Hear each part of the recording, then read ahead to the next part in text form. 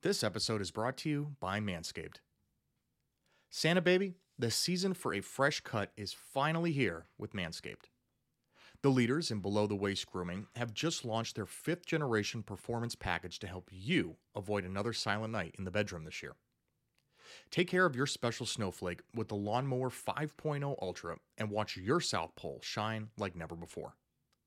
And this holiday season, you can get the best stocking stuffer of all by going to manscaped.com and using the promo code HuddyHistorian for 20% off plus free shipping. Mrs. Claus will thank you. And as a longtime Manscaped customer, I can attest I love the reliability and clean finish I always get with the beard hedger when my beard needs a trim. And as a hairy guy, I can tell you that is indeed quite often. But not to be outdone, I also love the Weed Whacker 2.0 to trim the nose and ear hair so that my wife doesn't complain about me looking like a scraggly mess. Manscaped is a one-stop shop for all of your holiday needs. They have the perfect gift in the Performance Package 5.0 Ultra, which includes loads of perfect stocking stuffers. I mean, what could be better than giving the gift of good hygiene and a few laughs this year? Starting with the Lawnmower 5.0 Ultra, this is the crown jewel of the holidays and dare I say the best ball trimmer of all time? The Electric Razor's advanced skin-safe technology is a lifesaver and known for reducing nicks and cuts on his Santa sack. But of course, the fun doesn't stop there. Anybody in the family have too much scruff? Look no further than Manscaped Beard Hedger Pro Kit and Handyman electric face shavers for all of his facial hair needs.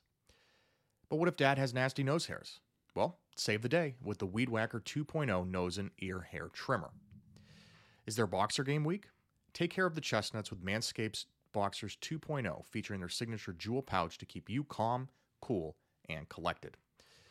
And lastly, have their nails seen better days? Manscaped has you covered there too with their new Shears 3.0 nail grooming kit. So get 20% off and free shipping with the code HuddyHistorian at manscaped.com. That's 20% off with free shipping at manscaped.com and use the code HuddyHistorian, HuddyHistorian. Say ho ho ho to a well-groomed mistletoe with Manscaped.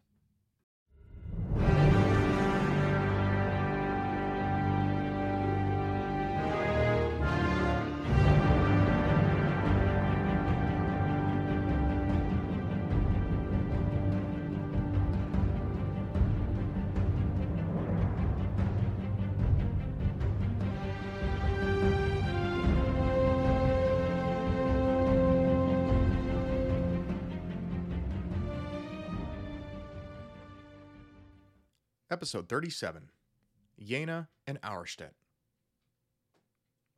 Welcome back, everyone, and I hope you all enjoyed our first installment of our series within a series about the marshals of the First French Empire. I'm hoping that between now and, well, Waterloo, I can add an additional marshal in between each episode so that by the time we bid adieu to Emperor Napoleon Bonaparte, we have a better understanding of the men who also were major contributors to not only his superhuman rise, but also his meteoric downfall. But before we begin, as always, I want to thank you all again as I appreciate the support you all have given me throughout this series and for the following that this podcast has generated over the past year and a half. Never in a million years would I have thought that in such a short amount of time that this humble little project of mine would have gotten enough traction to warrant a sponsor. But thanks to you all, it has, and I'm hoping that we can continue to keep making these episodes for the foreseeable future. And again, I cannot thank all of my listeners enough for their support, and I am eternally grateful to all of you. And so, during this holiday season, I just wanted to say that, and I cannot wait to see where the rest of this journey takes us. But with that, on with the show. We left off last episode with the execution of German nationalist Johann Palm at the orders of Napoleon, who, if we remember, was infuriated at the anti-French publications that were coming out of Palm's bookshop and then being distributed around neutral Nuremberg. Now this, in addition to Napoleon's growing influence in the German states with his formation of the Confederation of the Rhine, as well as his backdoor dealing of Hanover back to Britain without Prussia's consent as an overture for peace, and the French occupation of the territory as a whole to begin with, began the formation of Prussia's War Council, and their drums of war began beating even louder. Now, Palm's hastily assembled trial infuriated the local German population as well as the Prussians, who were already growing anxious of Napoleon's influence over the states that they had historical sway over. Using the political execution, let's call it what it was, as a further casus belli, Prussian King Frederick William III, with further pressing by his court and especially his wife, Queen Louise, decided for war and gave Napoleon an ultimatum that should he not withdraw all of his troops west of the Rhine by the 8th of October, he would face the full wrath of the Prussian army. Now, Queen Louise was especially influential in the decision, and she is often regarded as Frederick William's right-hand woman for her heavy pressure on the king to mobilize. Detesting Napoleon personally, she once declared that, quote, Napoleon is a monster who has emerged from the mire, and he needed to be dealt with as such. Not wanting to wait for that, Napoleon decided to make the first move. By September of 1806, less than 2 months after Massena's Italian campaign had technically ended the War of the Third Coalition, the War of the Fourth Coalition was mere weeks away. Now, this gets us caught up to where we left off from that episode, but Prussia was faced with a major dilemma right off the bat, and it wasn't Napoleon readying his army for war, which we'll get to in a second. You see, in a perfect encapsulation of the tepidness of Frederick William, he was so easily influenced by his wife and the Berlin War Council that he never consulted on the decision to go to war with his main coalition allies, Britain and Russia, and to a lesser extent Sweden, before making the decision. Now, this is especially ironic because it was Prussia who decided against joining the Third Coalition allies at the last minute the previous fall, something which likely would have prevented Napoleon from forcing Prussia's hand now, but that's neither here nor there. Regardless, his decision to go to war independently meant that he would face a formidable, battle-hardened French Grande Armée alone without the support of Russia, who were still licking their wounds from Austerlitz and would not likely be ready for full mobilization until the late fall at the earliest. This was to say nothing of the fact that Austria would not be joining him this time after the signing of Pressburg, and, well, they had been beaten enough by Napoleon to have finally learned their lesson, at least for now. Lastly, there was the issue of Britain. Now, we're going to get to Britain more next week, because it will be after Jena and Auerstedt in which the continental system begins in earnest. But save for some economic warfare on the high seas, there were no British soldiers being committed to any fight on the continent against Napoleon. This was going to be Prussia's fight and Prussia's fight alone. Frederick William was, as we mentioned, aware of this. But was he prepared for this? Well, spoiler alert, no, not at all. Now, back in France, once Napoleon had received word of Frederick William's ultimatum, he weighed his options, though I have to think he let out a slight chuckle when he heard that the Prussians had chosen war without an ally at the ready against his Grande Armée, a large portion of which were still in Germany, and they would have had additional support from members of the Confederation of the Rhine. In any event, though, he could have prepared his men for a potential invasion by Prussia into the Confederation of Rhine and set up a defensive war, but this likely would have given time for Russia to come to her aid, and so his other option would be to launch an attack of his own, taking the fighting to Berlin's doorstep before Russia could even march through Poland. Believing that Russia was indeed mobilizing, Napoleon chose option 2, and as the calendar turned to September, he ordered Marshals Soult, Ney, and Augereau to mobilize their corps as quickly as possible and march them to the Rhine frontier. His initial plan was to march his army past Kronach in Bavaria in a week, and, if they were able to do so, invade Prussia, attack, and be in Berlin in a week and a half, forcing Prussia out of the war before Russia even had a chance to get their wagon train together.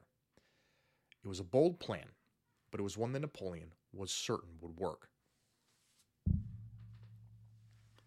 Napoleon began concentrating his forces in Bavaria and moving them to the border of the Electorate of Saxony, the sole ally, if we'll call him that Prussia would have in the initial fighting during the War of the Fourth Coalition.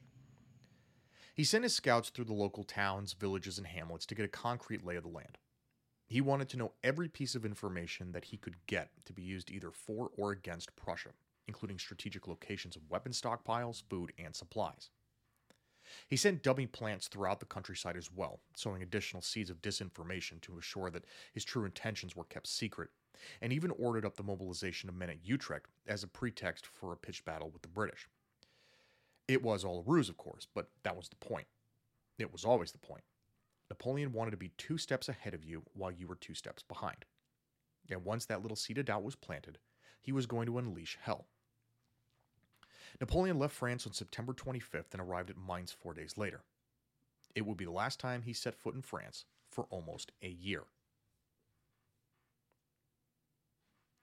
Now, Prussia's mobilization for war was, to put it mildly, a shit show. For some context, Prussia's army prior to the War of the Fourth Coalition was as much revered as it was feared, a reputation it had earned dating back to over 50 years during the reign of Frederick the Great. But the present reality was far less rosy. Firstly, the Prussians had not launched a full-scale campaign since 1795, and they had never directly engaged Napoleon, who was at his military peak in a pitched battle.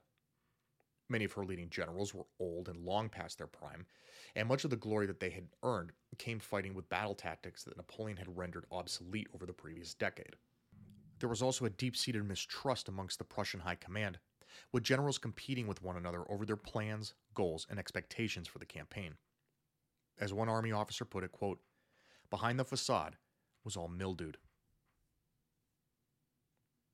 Now, as a result, their initial movements to meet Napoleon confounded the emperor, and even despite his intelligence agents providing as much detail as they could on the Prussian maneuvering, none of them really made sense to Napoleon.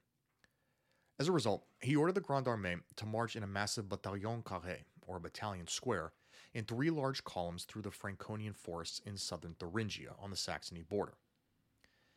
Now, because the woods were thick and difficult to navigate through, the carré system allowed each unit to be within supporting distance of one another, allowing them to meet any enemy deployment with assistance from a nearby column.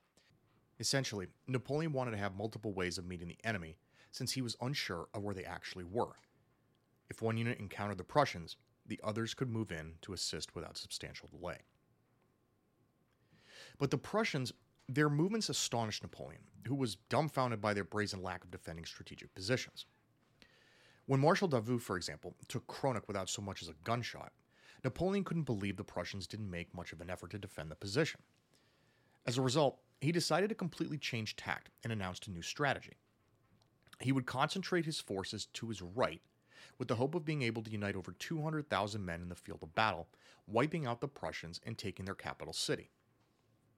Napoleon had assumed that they would concentrate near Erfurt and Weimar in Thuringia, and thus he wanted to march his men up the Saale River Valley towards Leipzig, before turning back up westward to envelop the Prussian left flank, cutting them off from Berlin. His main strategy was to force the main Prussian army to a pitched battle at Gera, which was just south of Leipzig, before making the turn westward. The battle plan was straightforward, but it needed to cover enormous distances in short intervals of time, and many of his corps marched upwards of 30 miles in a single day to move into positions through rugged terrain, complete with artillery, baggage trains, and horses. Now, by October 5th, the Prussian High Command was still undecided on a single battle plan.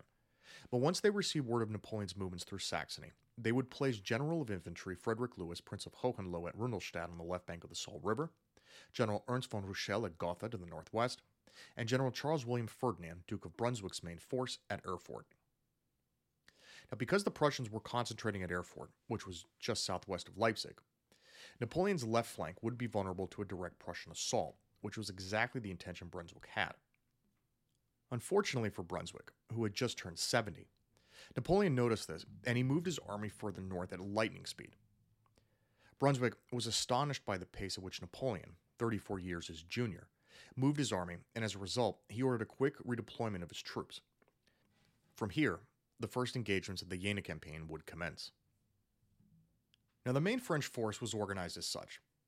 Marshal Murat led 6 light cavalry regiments, while Marshal Bernadotte led his first corps in the lead.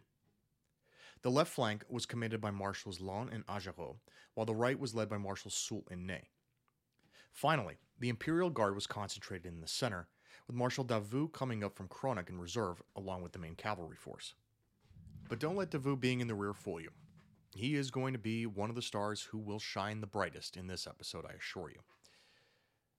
But anyway, after a small skirmish between the forces at Solberg along the banks of the Saale River, the first major engagement came at the Battle of Schleiz on October 9th. Now, Schleiz lay northeast of Solberg, further inland from the right bank of the Saale. Bernadotte's leading First Corps came into contact with Prussian General Bogislaw von Tautenzein's divisions, consisting of around 6,000 Prussians and 3,000 Saxons in the nearby Auschwitz woods.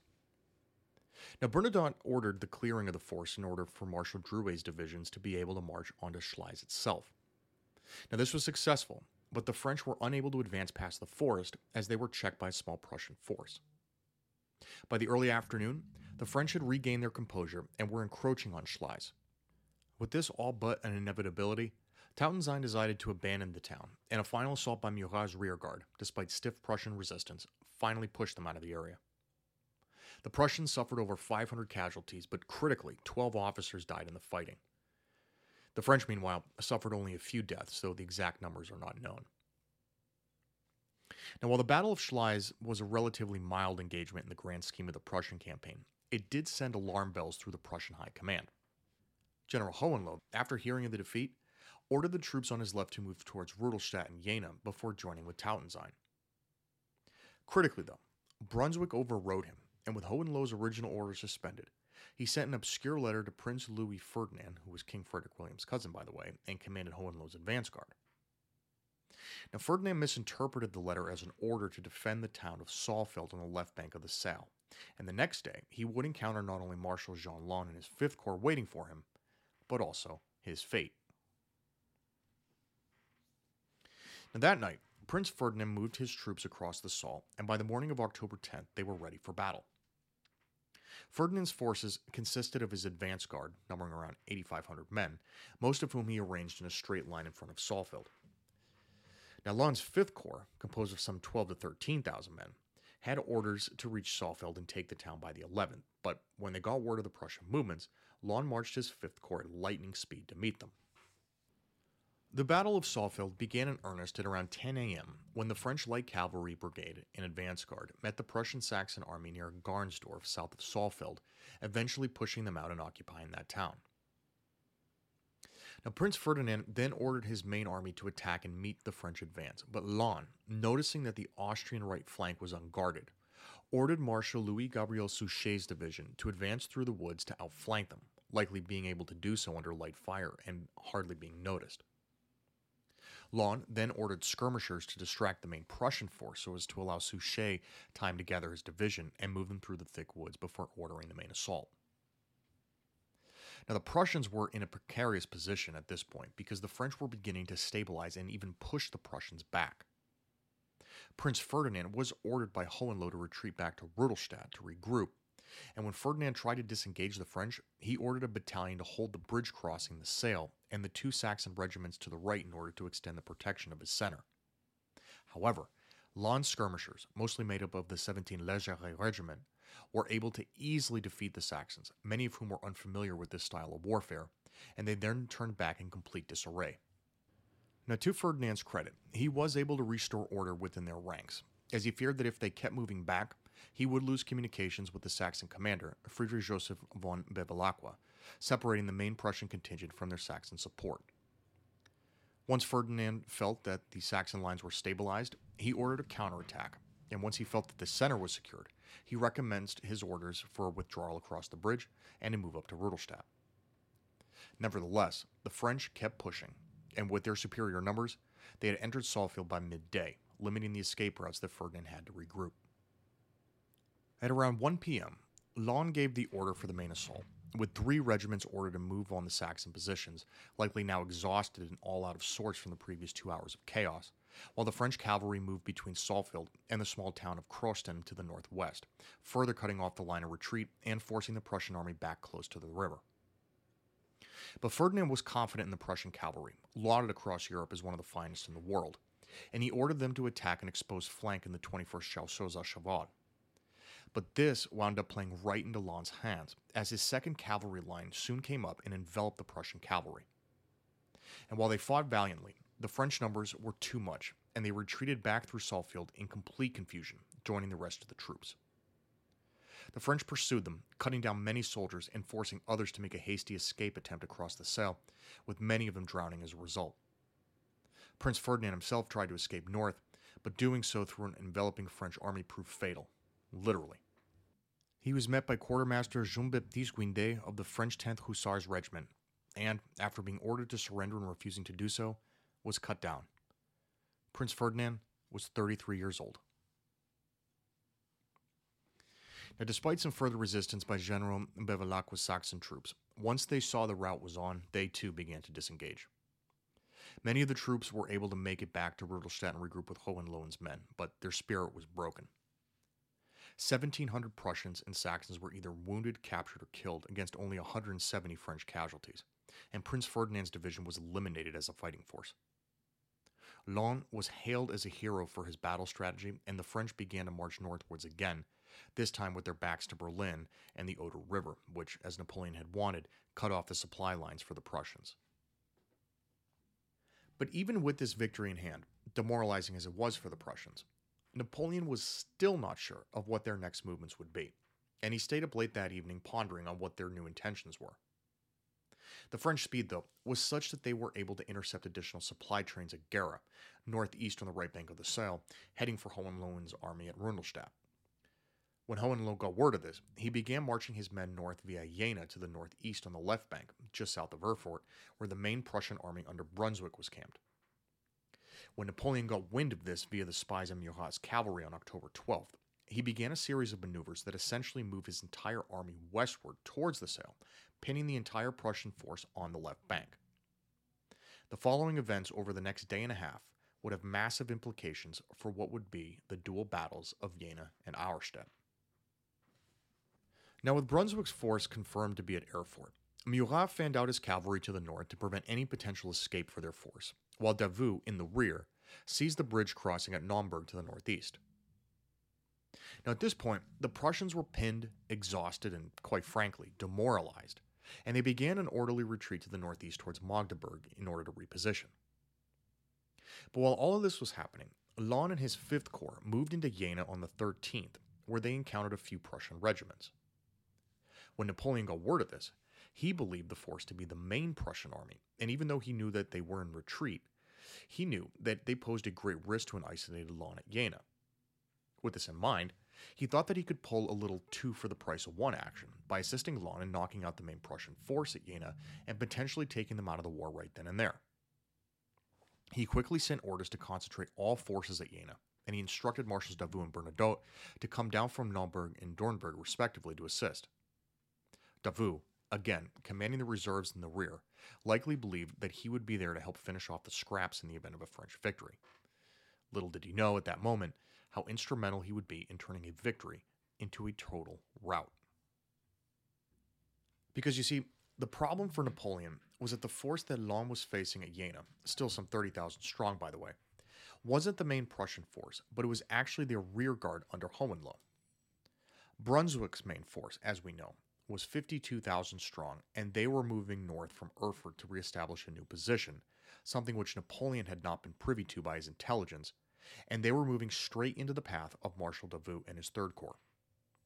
Oblivious to this, obviously, after arriving at Jena on the 13th, Napoleon ordered Laon's corps to take the Landfragenberg plateau above the town and to set up their artillery there, although they were dangerously close to enemy fire. They would be joined there by the Imperial Guard and Marshal Augereau's 7th Corps, and Marshals Ney and Soult were also nearby to close in for support. Napoleon sent orders throughout the night, and as dawn broke on the 14th of October 1806, the stage was finally set for the dual battles of Jena and Auerstedt.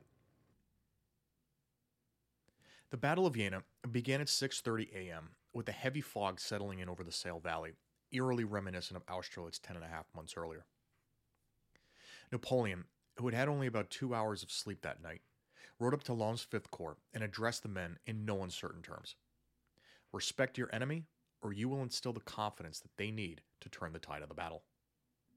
Laon's corps then moved westward from the plateau, their first task to be to clear out as many Prussian encampments in the nearby towns as possible, in order to allow for the French reinforcements, led by Marshal Soult and Ney, to arrive by the hour. Sending his infantry forward, fierce fighting broke out in the nearby towns of Clausewitz, Cospeda, and Lutzeroda, with Suchet's division being driven between the latter two due to the heavy fog, which reduced visibility to almost zero. Because of this, the French began to use up a large portion of their ammunition, essentially firing into open areas, hoping that they would hit the enemy. Marshal Augereau and his 7th Corps moved south and then northwest to assist Laon's left flank, emerging onto the plateau to assist as Cospeda and Lutzeroda endured fierce fighting. Soult's 4th Corps assisted on the right, climbing up steep hills and embankments in order to get into position. Now, despite being pushed back initially, with the fog beginning to clear, Lon ordered his second line to the front, being able to hold the attack from Lutzrode and pushing on northwest to the village of Viersenheiligen. Napoleon then joined the French center, which was noticeably weak, and set up a 25-gun battery to assist in the assault on Viersenheiligen. Now just short of 8 a.m., the village would fall to the French, only to be recaptured by the Prussians in a determined counterattack, though they suffered heavy losses at the hands of Napoleon's artillery. This back-and-forth struggle for each minor village and town would be a theme throughout the morning. Now, while Napoleon and Lon dealt with Viersenheiligen, Soult and his 4th Corps moved through Clausewitz, capturing the city at around 9:30 a.m. But, like Viersenheiligen, a Prussian counterattack on their right stalled their advance onto the next town, Rottingen. But Soult was saved when his light cavalry came barreling up the hillside, stopping the Prussian thrust and routing their infantry, capturing 2 battle standards in the process. By 11 a.m., Soult's 4th Corps had stabilized the right of the French army, and they continued on west towards Nerkwitz. Now, by the late morning, the fighting for Viersenheiligen was fierce, and Marshal Ney and his 6th Corps arrived just in time. But Ney, who noticed a gap in the French left as Augereau's 7th Corps was still coming up from the Saale ravine and was fighting smaller Prussian units to the south at Auerstedt, decided to plug that gap on his own initiative, ignoring Napoleon's order to stay in the center to help stabilize the French line. Ney dove headlong into the fighting at Viersenheiligen and was briefly surrounded and cut off by Prussian forces, only to be rescued at the last minute by the Imperial Guard cavalry. As Augereau and Soult joined the main assault by securing the left and right flanks respectively, the French main attack line had finally stabilized. But critically for the Prussians, though, Hohenlohe was content with this. You see, he was expecting a reinforcement force of around 15,000 men at any moment under the command of General Rochelle, and he figured that if he too had a stable line, that the Prussians would have what they needed to order a decisive counterattack, driving the French back to Jena and, hopefully, across the Saale. But Hohenlohe's decision was a disastrous one, to say the least. First off, and perhaps most important to the immediate fighting, the fact that he did not order an advance on any of the towns meant that his men were left wide open to light artillery fire and cavalry charges, suffering numerous critical casualties.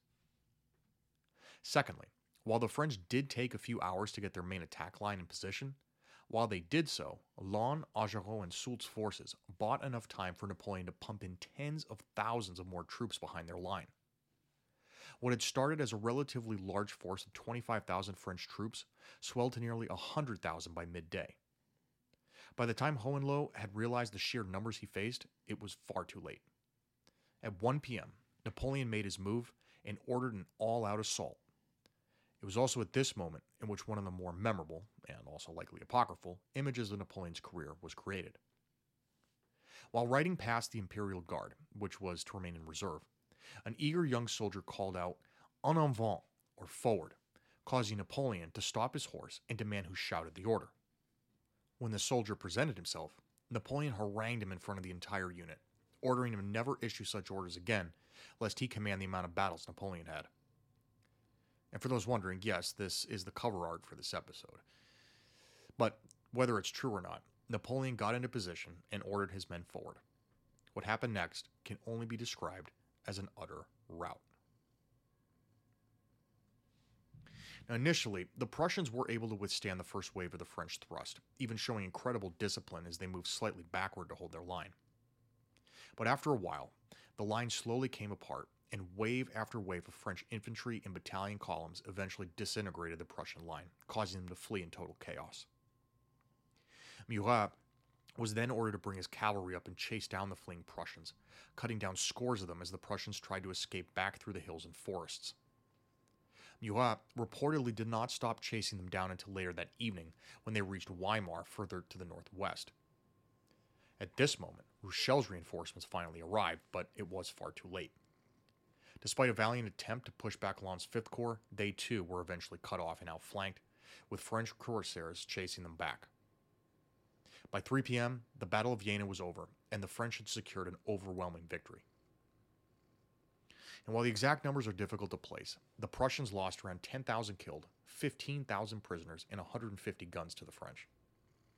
The French, meanwhile, had suffered around 6,000 casualties, but their goal was achieved and Hohenlohe's men began their brutal march back to the Prussian interior. It was a massive win for Napoleon, and one that he believed had eliminated the Prussian army from the war.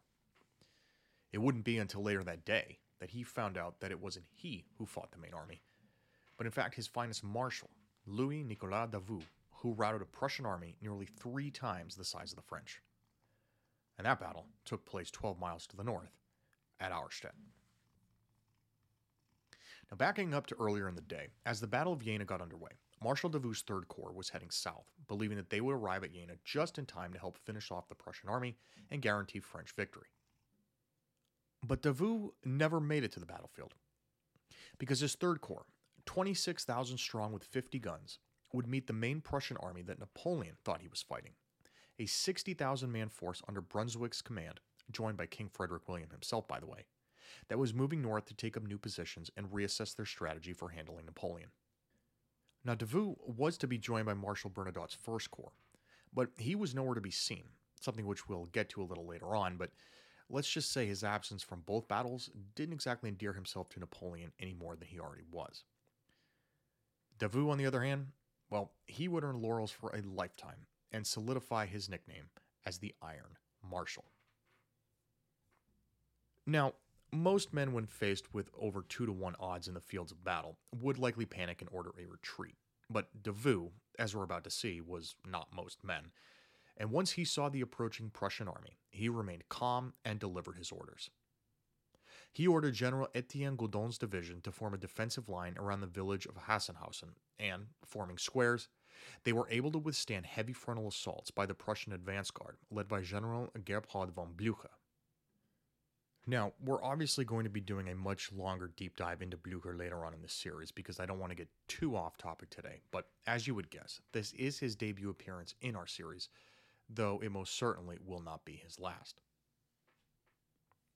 Anyway, Davout employed his 2 other infantry divisions to help reinforce the line around Hassenhausen, withstanding repeated Prussian attacks from Blücher and Brunswick. But the Prussians, in what was a repeat of them from the entire campaign, made little use of their superior manpower, and their strategy was abysmal, failing to even attempt a flanking maneuver on either side of Davout's line to encircle them despite their superior manpower. Many of the orders that came through the high command were often confused and poorly coordinated, and the French took advantage of this at every opportunity. In one critical moment, the Duke of Brunswick was shot through the eyes around 10 a.m., and he died later that day, unable to issue any orders. With the Prussian command collapsing, more chaos began to flood the ranks. King Frederick William at that moment took personal command. Yes, I too had a chuckle at that when I learned this. And ironically, believing that he was facing the main French army under Napoleon, kept many of his divisions uncommitted. As a result of this, Davout, who now saw an opportunity to take advantage of the void in leadership, ordered a counterattack just after noon, and the rout was on. An army nearly 3 times the size of his own, Davout had sent them panicking in just under 6 hours. It was a stunning and improbable, though costly, victory. Davout's Third Corps suffered around 6,000 casualties, about a quarter of his men, though given what they had to face, it's actually impressive that those numbers were only that high. The Prussians, meanwhile, suffered enormously. 15,000 casualties and over 100 guns were seized from their forces, and psychologically they were devastated. King Frederick William likely did believe that he had fought against Napoleon, but even if that were the case, to have been routed so thoroughly by such a small force, that was about as embarrassing as it gets, in his presence no less. And still, the battles would play a major role in the Prussian campaign in the following years during the Napoleonic Wars, because they were scars that they neither wanted to forget nor forgive, only to avenge. Now, later that day, when Napoleon got word of Davout's stunning victory, and that it was actually he who faced the main Prussian army, he almost didn't believe it. Quote, "Your marshal must be seeing double," he reportedly said, a reference to Davout's poor eyesight. Once it was indeed confirmed, though, Napoleon's praise for Davout and his Third Corps was unwavering. Quote, "Tell the marshal that he, his generals, and his troops have gained everlasting claims on my gratitude."